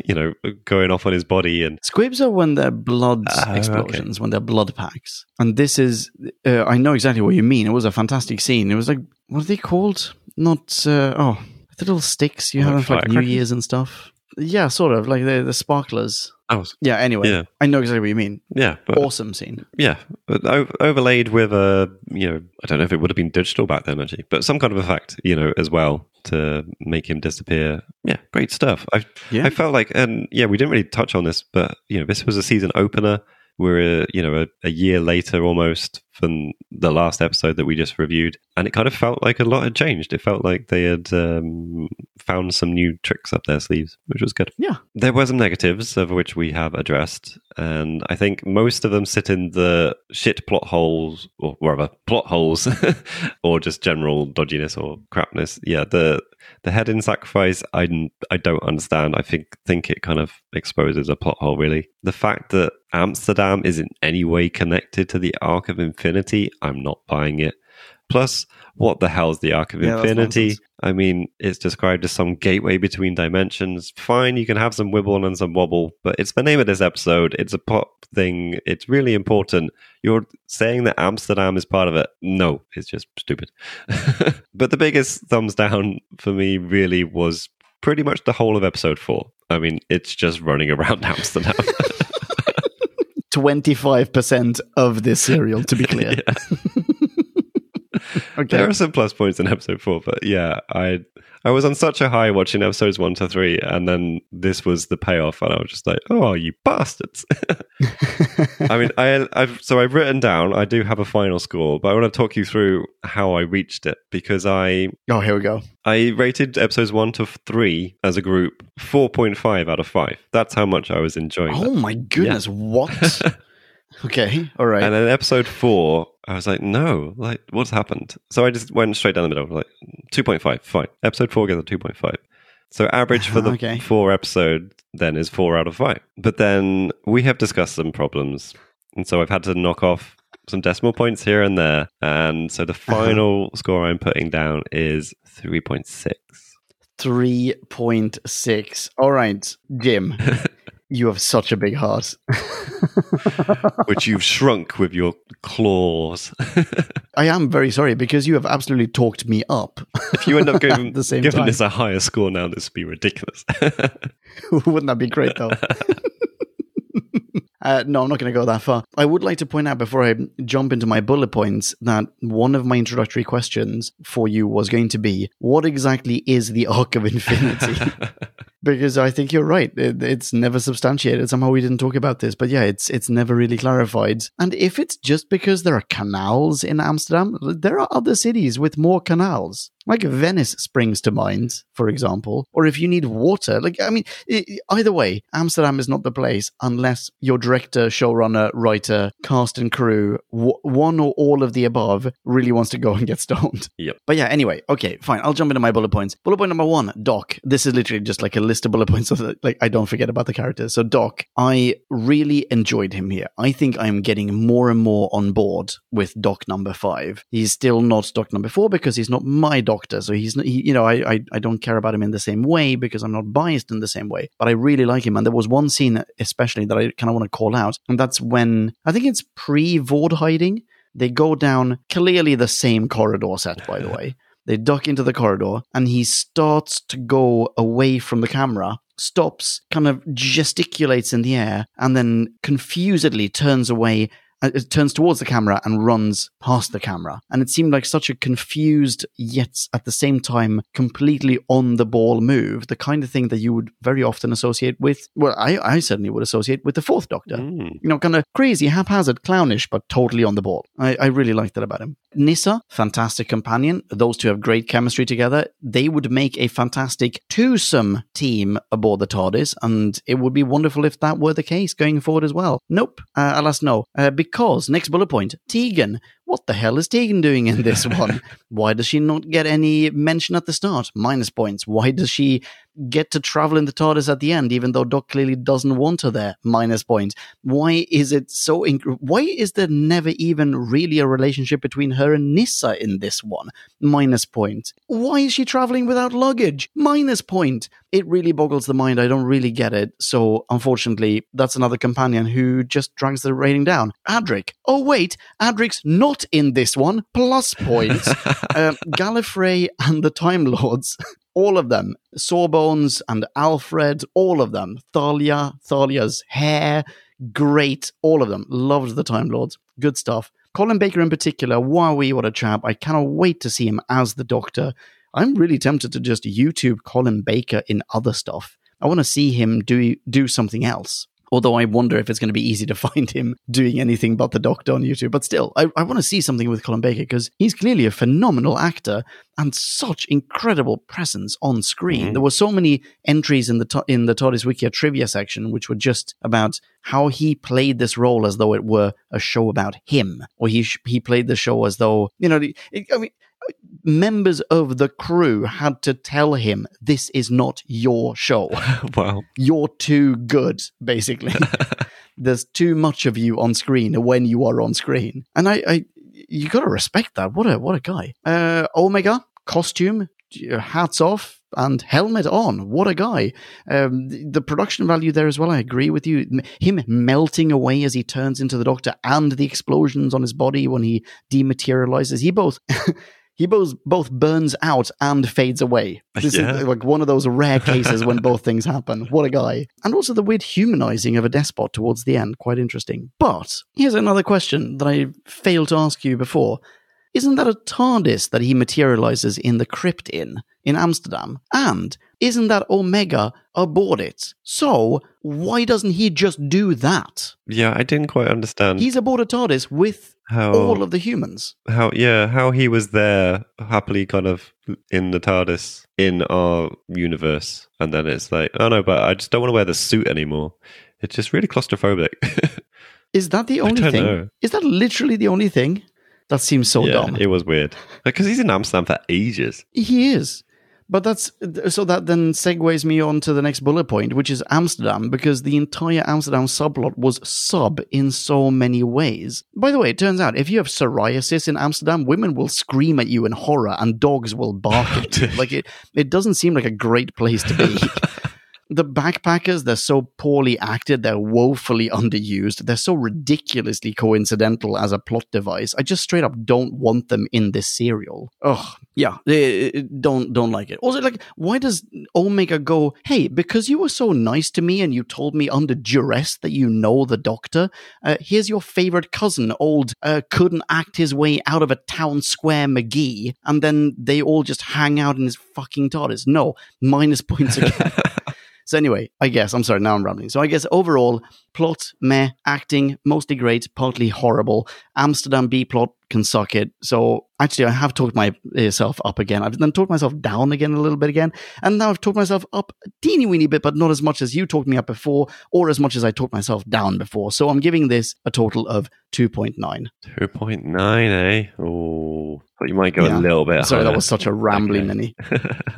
Good stuff. Well, we're not miles apart, but there's definitely room in there for podcast land to get lower, higher, and in between. Shall we see what direction they go? Yeah, I bet you in all of them.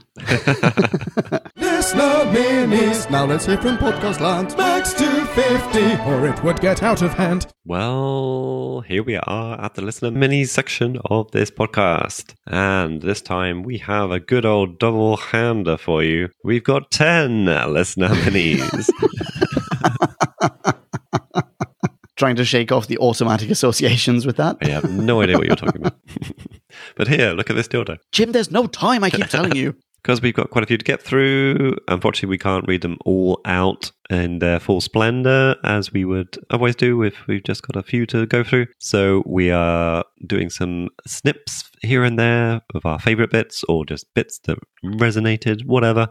This might be the format going forward if we're having quite a few. If you can submit something that's in a nice, tidy package, you've got more chance of it all being read out, that's for sure. You're saying Podcast Land you prefer a tiny package? Is that the takeaway? Yes, that's what I'm saying. Yeah, 100%. Yeah, fine. Hey, that's okay. Okay. And I promise I will soon. I will catch up and I will add all the minis to the website. I'm sorry that I'm running behind on that. But yes, sorry, you were saying. First out the gate, we have Stephen from Canada. That's right. Hello, Stephen. Hello, Stephen. What up? How the devil are you? It's been a while. We are jumping straight to the end and reading something like this. Costumes look as fabulous as ever, but I do long for the Omega costume from the Three Doctors. In my opinion, the hammered metal helmet was much better than the organic pulsating member this iteration is wearing. But to each their own. Do look up that helmet, the original helmet. It is beautiful. It's like a dramatic Greek theatrical kind of mask. It looks really beautiful. Anywho, Stephen continues, it's not a great story, but it is certainly worth watching, if only to see Peter Davison wandering the streets of Amsterdam like an absolute creep. Yep. And overall, says Stephen, this story earns 2.8 botched executions out of 5. Nice one. That's about as many botched executions as there were in this serial. So very good, very appropriate rating. Thank you very much, Stephen. And very much a rating after your own heart, Leon, I believe. Yeah. Yes, indeed. Yes, indeed. Okay. People who are not Stephen, head on over to back1.com and read this mini in its full splendor. Well, yes, of course. Next up, who have we got? Why, it's Kieran Evans. Hello, Kieran. Hello, Kieran. We're doing the same thing here, and we're doing some snip, and continuing, quote-unquote, with So Tegan Returns. Yeah, I think it was just a PR stunt by JNT for her, quote, leaving at the end of last season. I'm fairly sure Janet Fielding was contracted for this season anyway, but she gets to film in Amsterdam, the second time Classic Who had been abroad, and not the last. And let's not forget Colin Bacall as Maxil. Very memorable. I wonder if he comes back.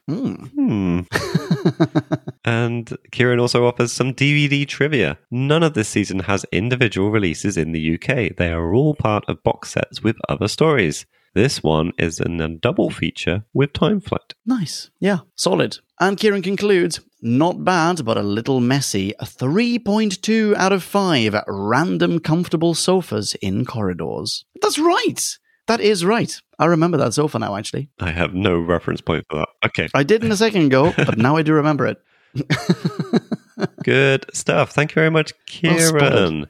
Yeah, thank you. People who are not Kieran can say hi to Kieran online. He can be found at KJ Evans. What, Jim? 2. And that's the number. That's right. Yeah. Do say hi. And head on over to back1.com and read his mini in its full splendor. Thank you very much, Kieran. Thank you, Kieran.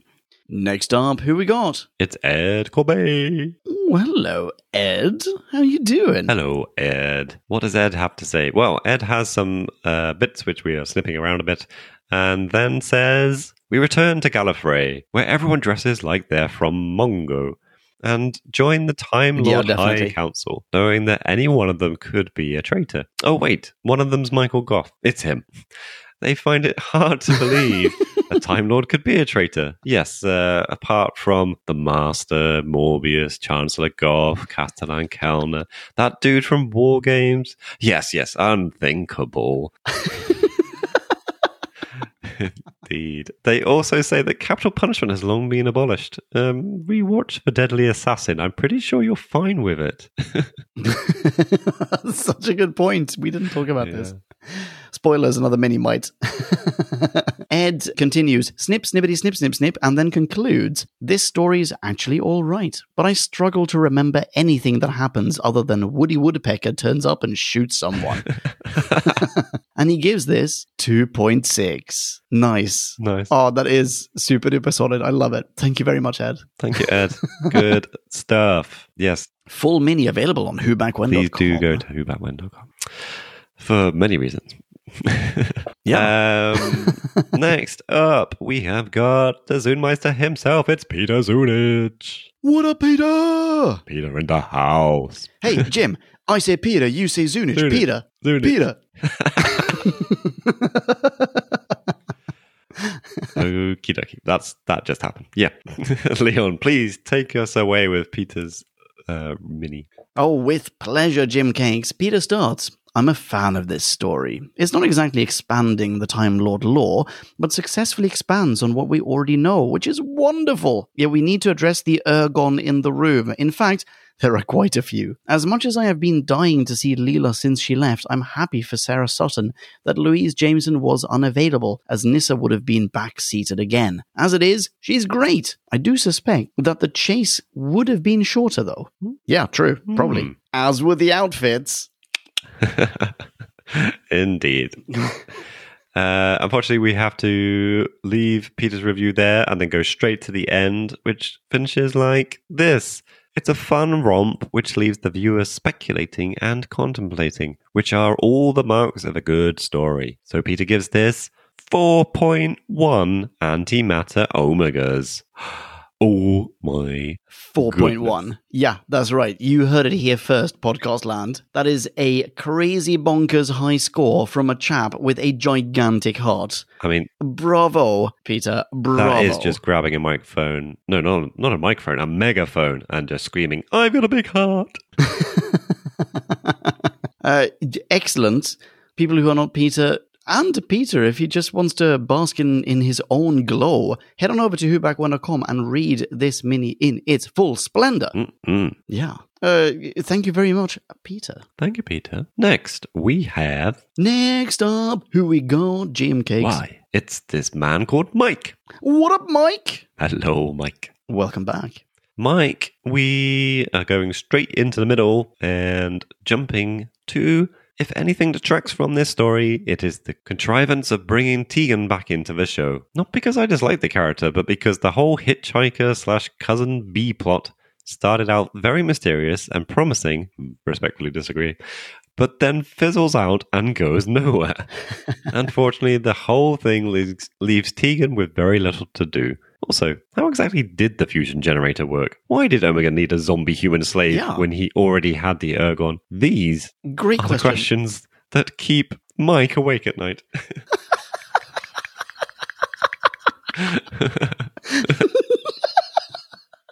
Mike, so sorry. You have our sympathies. And also perfectly understandable, by the way. Snip, snippety, snip, snip, snip. And then Mike concludes, overall, very enjoyable stuff. And he gives this a rating of 3.2 out of 5. Good. 3.2. Solid stuff. Yeah. Awesome. Thank you very much, Mike. Who we got next, Jim Cakes? Why, it's none other than... Tracy from America. Hello, Tracy. Hello, Tracy. How you doing? We missed you. Tracy says, snip, snippety, snip, snip, snip. Oh, guess you're going to have to go to whobackwhen.com to read the start of this one. But then she goes on, hey, look, it's Dr. Six. That's his only mood, by the way, mouth full of Sour Patch Kids. Does Commander Maxil, when he regenerates, look like Sylvester McCoy? Intriguing. I think that's a good question. That would be pretty cool, actually, if that happened.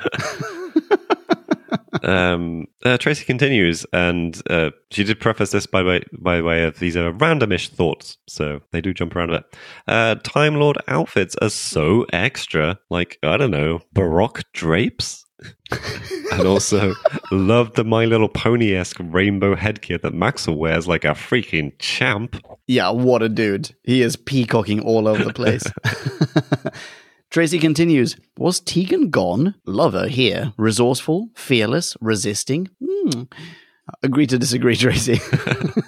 And Tracy concludes with a top quote and a rating. The top quote being, I have found it unwise to predict what the Doctor can and cannot do. And the rating is antimatter cotton candy with a space snow cone. Which I also believe is right between your rating and my rating, Jim Case. I'm pretty sure the current rate of space snow cones is, it would place it about there, I think. Yeah, I think that's about right. Tracy, solid mini, as always, on point, yet a wee bit artistic. I like it. People who are not Tracy, you need to head on over to whobackwhen.com, read this mini in its full splendor, because as we alluded, we have skipped the start of it. And when you're done with that, head on over to Twitter and tell her hi from us. Tracy can be found at Yegartnjatnoof. That's Fountain Tracy backwards. Almost. That's all so out of over sync. the place. Thank you very much, Tracy. Thank you, Tracy. Next up, we have Tan Six Fingers, aka Ben O'Neill. Hello, Tan Six Fingers, aka Ben O'Neill. Hello, Tans. Tans has said a whole bunch of stuff, and then, which we're going to be snipping, and then he says, I just want to know the following three things. 1. Where did Omega get a TARDIS if he was still stuck in the antimatter universe? That's a solid question. Jim, do you have an answer? One word answer, please. No. Or you have 5 words to answer this question. I have 5 words. Yeah. I haven't a fucking clue. You're a genius. Do you have an answer? Nope. Nope, I think you just covered it. This leads into Towns' second question. Why does its interior, Omega's TARDIS, that is, match the Doctor's, who has his updated every 2 to 3 years? Perhaps all TARDISes are telepathically linked to each other so their interiors are matching? No, maybe? Yeah, maybe. 5 words. And do carpets match drapes? And number 3. Why does the web in which the Doctor is placed look very similar to the one the Master put Adric in Castrovalva? Is this the equivalent of a holding cell that TARDISes newer than the Doctors have? Your 5 words, dude. Choose them wisely. Okay, I'm going to choose to use my words as letters in some instances to hit the 5-word thing. And I'm just going to say Time, Lord, S, and M. Perfect.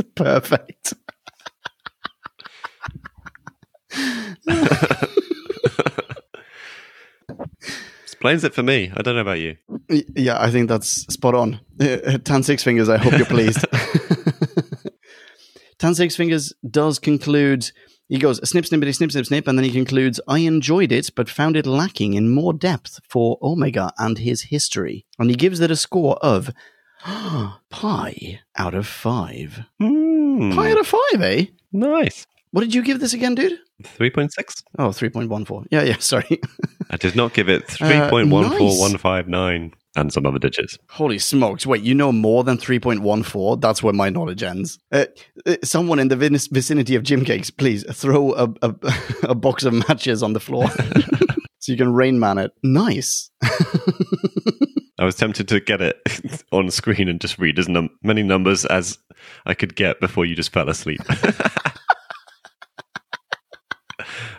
Oh, bravo. Yeah, anyway. And people who are not Tan Six Fingers, seriously, please go and read this mini in its full splendor. It's good stuff. And say hi to Tans on Twitter. Tans can be found at Tans 6 Fingers. Whoop whoop, yes. That's right. Thanks very much. Thanks, Tans. Next up, we have Andy Parkinson. What up, Andy? Andy's getting the same treatment as everyone else, but fortunately he's given us a nice little list of likes and beefs, starting with the likes. Nyssa goes full John McClane, zapping everyone in her path. That's nice. I had a John McClane reference in my notes as well, which I didn't bring up, and that's when, what's-his-face, Huckleberry Finn takes off his shoes and then has to walk around barefoot. Yeah, he's my friend who agrees with me. Next like, Omega's mask and him melting. Gory, gooey goodness. And a related like, and Omega's death in part 4 is well done. Definitely, yeah. Last like, there are finally female Time Lord Council members. Holy smokes, that's true. We've not had that before. It's in my notes, but we didn't mention it. Yes, good stuff. But Andy did have an equal number of beefs. You outbeefed me. Very good. The first one being the space chicken. What were they thinking? Second reference. Yeah, I originally just saw dinosaur, but I can get the chicken. Yeah, I can. Yeah, sure. Finishing off the beef, possibly the worst costume ever. I loved it. I thought it was fantastic. For me, that is a massive like, by the way. Yeah. De gustibus. Next, beef. The Time Lords are so meh. Aside from trying to kill the Doctor for something he had no responsibility for, and just bland and uninteresting. I liked them. Anyway. Yep. All right. Okay. Yeah, sure. Next beef. The wibbly wobbly Matrix. Come on. It's crap. And not a patch on the Deadly Assassin one. Is it too much to ask for another quarry? And last beef, the almost interminable chase around Amsterdam, the least exciting pursuit in history. I can agree with that. Yeah, it's certainly close to it. And so, in conclusion, Andy says, I award this story 2.0 stinky backpacker sleeping bags out of 5. Nice. Good and hot stuff. Yeah. Thank you very much, Andy. That's an excellent list. Inside, an excellent mini, which the rest of Podcast Land needs to head on over to whobackwhen.com and read in its full splendor. And when they're done with that, they can say hello to Andy online. Andy can be found at Caffrey's What? 71. That's right. Thank you very much, Andy. Next up. Why, it's Paul Waring. What up, Paul? Hello, Paul. Paul just skipping a little bit at the start and then going into the Doctor and Nyssa work really well as a team in this story, and it means Nyssa gets things to do rather than being left in the TARDIS, although she does get ordered into the TARDIS. It would have been nice to have seen this pairing last a bit longer, perhaps a few stories together before bringing back Tegan. Yeah. Oh, definitely agree. A bajillion and 7% agree. Indeed. Snip, snip. Paul then continues, as always, there are some unanswered questions. If capital punishment has been abolished on Gallifrey, why is there a purpose-built termination chamber ready for use at any time? Yeah, solid question. And why does Commander Maxwell carry that ridiculous helmet around but hardly ever wear it? Trivia time! He was meant to wear it, but it was so tall with his peacock feathers that he couldn't fit through the doors. And so, it just got awkward, so they made him take it off and carry it under his arm. And apparently, this is TARDIS Wikia speaking, apparently he kept referring to it as the chicken, because it felt to him like he was carrying a chicken under his arm. Nice. Yeah.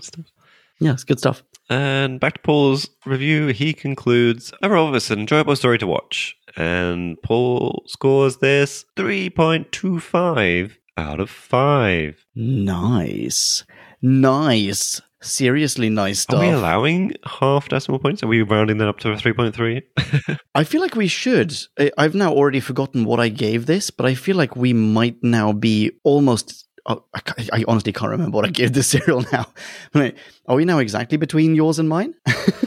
What did you do again? 2.9. I don't know. I don't remember. What did I give this? Oh, no, it's not. I gave this 2.9. And you gave it 3.6. Oh, good stuff, though. Very good stuff. Yeah, great stuff. Thank you, Paul. Yeah, thank you very much, Paul. People who are not Paul, can they find Paul online, Jim Cakes? Why, of course they can. He can be found on Twitter at pwaring. That's right. Spelled the way that's how it's spelled. Yeah. Thank you very much, Paul. Read the whole mini on whobackwhen.com. And last up, Why, it's Neil. Hello, Neil. Well, it is Neil. Hello. Fancy meeting you here this late in this alleyway, you strange man. Anyway, Neil, we're going into the middle of, straight past his greeting of hello men, which I quite enjoyed. Thank you, Neil. And into... Yeah, we really like that one. Over on the cheap-looking Gallifrey sets, the actors playing the Time Lords seem to be a mixture of bored, uninterested, and downright depressed. I can only imagine this is because they didn't get to go to Holland to get fucked up on weed with the youngsters. So true. With this in mind, I can't help thinking that the scene in the cafe between Tegan and Robin would have been hugely improved if they were sharing a fat doobie. Yeah. Quite. Love it. Neil continues, Colin Baker plays his character Maxil like an absolute wanker. Hope that's the last we see of that actor. Yeah. Snip, snip. And he then concludes, I find the first and final parts highly entertaining, but the middle gets a bit dull. Yet Neil gives this a rating of 3.0 out of 5. Wow, good stuff. Yeah, that's really solid. So thank you very much, Neil. Excellent mini. Not just the bits that we just read out, but in its full splendor, which Podcast Land needs to check out. Neil can also be found online at Neil Androzoni. Awesome stuff. Thank you very much, Neil. Thank you, everyone in Podcast Land, for your wonderful musings on this that was the Arc of Infinity. And yes, please go to Who Back When, read all those in their intended full splendor we have just surmised. And we are wrapping up now. That was Arc of Infinity. What we have next? Well, next up, we are jumping back into New Who territory with Extremis. Oh, I have no idea what that is from the title. Yeah. I don't remember much about it. Sorry? Yeah, I don't recognize that in the slightest from the title. It's the one with the weird space monks, like about 700 other episodes. You're going to have to get more specific. I think they're the ones that show up. They have like a massive pyramid. You know what? I don't remember much about it. Anywho, that's the next New Who one. It's a Capaldi one. What have we got in the Classic channel? Classic. We're getting to one which we knew was coming because it's a sequel of sorts to, or at least a return of the snake foes we saw. Namely, it's called Snake Dance. Yeah, it's super duper looking forward to that. My brain is shutting down. I've forgotten all of the details. The name of the previous serial, the name of the people. The Mara? The previous serial was Kinda. There we go, yeah. Yes, oh, well done. I'd forgotten that bit. The serial is called Kinda. You're right, they are called the Mara. Oh, super duper looking forward to that. Should be interesting. Yeah. But holy smokeroonies and cheesecakes, there's more goodness on the interwebs, including where we are to be found, right? Why, of course, yes. If you want to follow me on the Twitter sphere and see the occasional like or retweet that I do, I don't tend to write much, you can jump on board at Jimmy the Who. Excellent branding. You can say hi to me as well. I will say hi right back. I can be found at Ponken, Ponken. I also do not tweet a lot, but I'm happy to converse with you if you fancy a chat. Isn't that lovely? What a service he offers. To a point. Hey, well, it's been a blast chatting with Leon about this wonderful serial. I hope you've enjoyed listening. Oh, you're too kind to me. Yeah. Blast chatting with you. Until the next time, Podcast Land, take care out there and see you. Yeah, be rad and excellent to each other. Ciao. Kablamo! Did you enjoy the show? Then please do what the cosmos compels you to and spread the gospel of Who Back When. Tell your friends. But I've got no friends. No problemo. Tell some strangers. Hooray! Like us on Facebook. That's facebook.com/whobackwhen, all in one word. Are you into Twitter? Awesome. High five us online and we'll high five you right back. You guessed it. We're at whobackwhen, all in one word.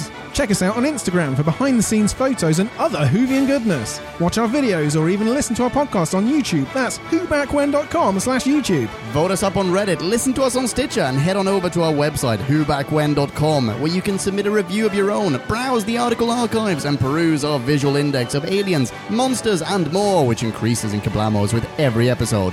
And lastly, give us a rating and review on iTunes. It helps our show get noticed and earns you lots of karma points. That's it. Rock on and be rad and excellent to each other. Catch your earballs in our next Who review or bonus episode. Until then, ciao. Who Back When?